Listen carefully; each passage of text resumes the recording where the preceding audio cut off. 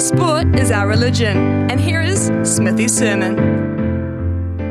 From one World Cup to another, from one match against South Africa to another. The Black Caps are back in action tonight against the Proteas, what promises to be a belter at the Cricket World Cup.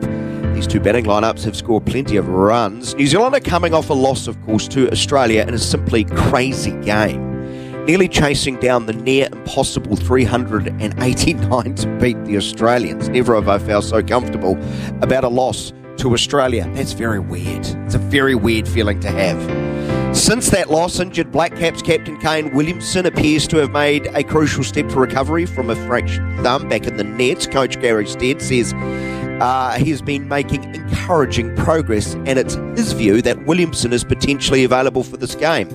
Now, I do not expect for 1 minute the Black Caps to take any risk with Captain Kane and also fast bowler Lockie Ferguson, who limped off after only 3 overs against Australia.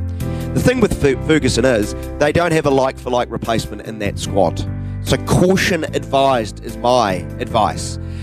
You don't want him missing for the back end of the tournament. And arguably the more important game is Saturday against Pakistan, who are currently 5th, 1 win behind the Black Caps, having played one more game, and we could make an argument that it's a quasi-quarter-final.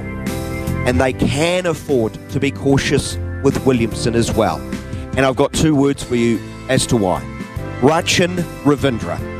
The 23-year-old Wellington is having a belter of a World Cup and has done the unthinkable. He's come into the New Zealand team at number 3, the spot vacated by Williamson, and arguably has made New Zealand better with the bat.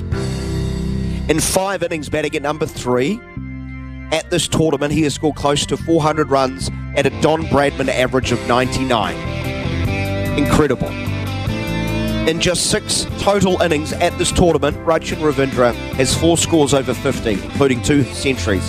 He is the 3rd highest run scorer at this World Cup. He has the highest average of any New Zealander to score a run at a World Cup in World Cup history. In his last innings, he went past Nathan Astle for total World Cup runs in 16 fewer innings. He has as many World Cup hundreds as, how's this for a roll call? Stephen Fleming, Nathan Astle, Martin Guptill, Kane Williamson, Glenn Turner, Scott Styris, and Rachin Ravindra has played 6 matches. That's all. He has more World Cup hundreds than Martin David Crowe, Ross Taylor, and Brendan McCullum, to name just a few. Let that sink in. Oh, and it feels good when it sinks in, doesn't it? It really does. He has been sensational, a dynamic player at the top of the order who is just one reason to believe the Black Caps can go deep in India.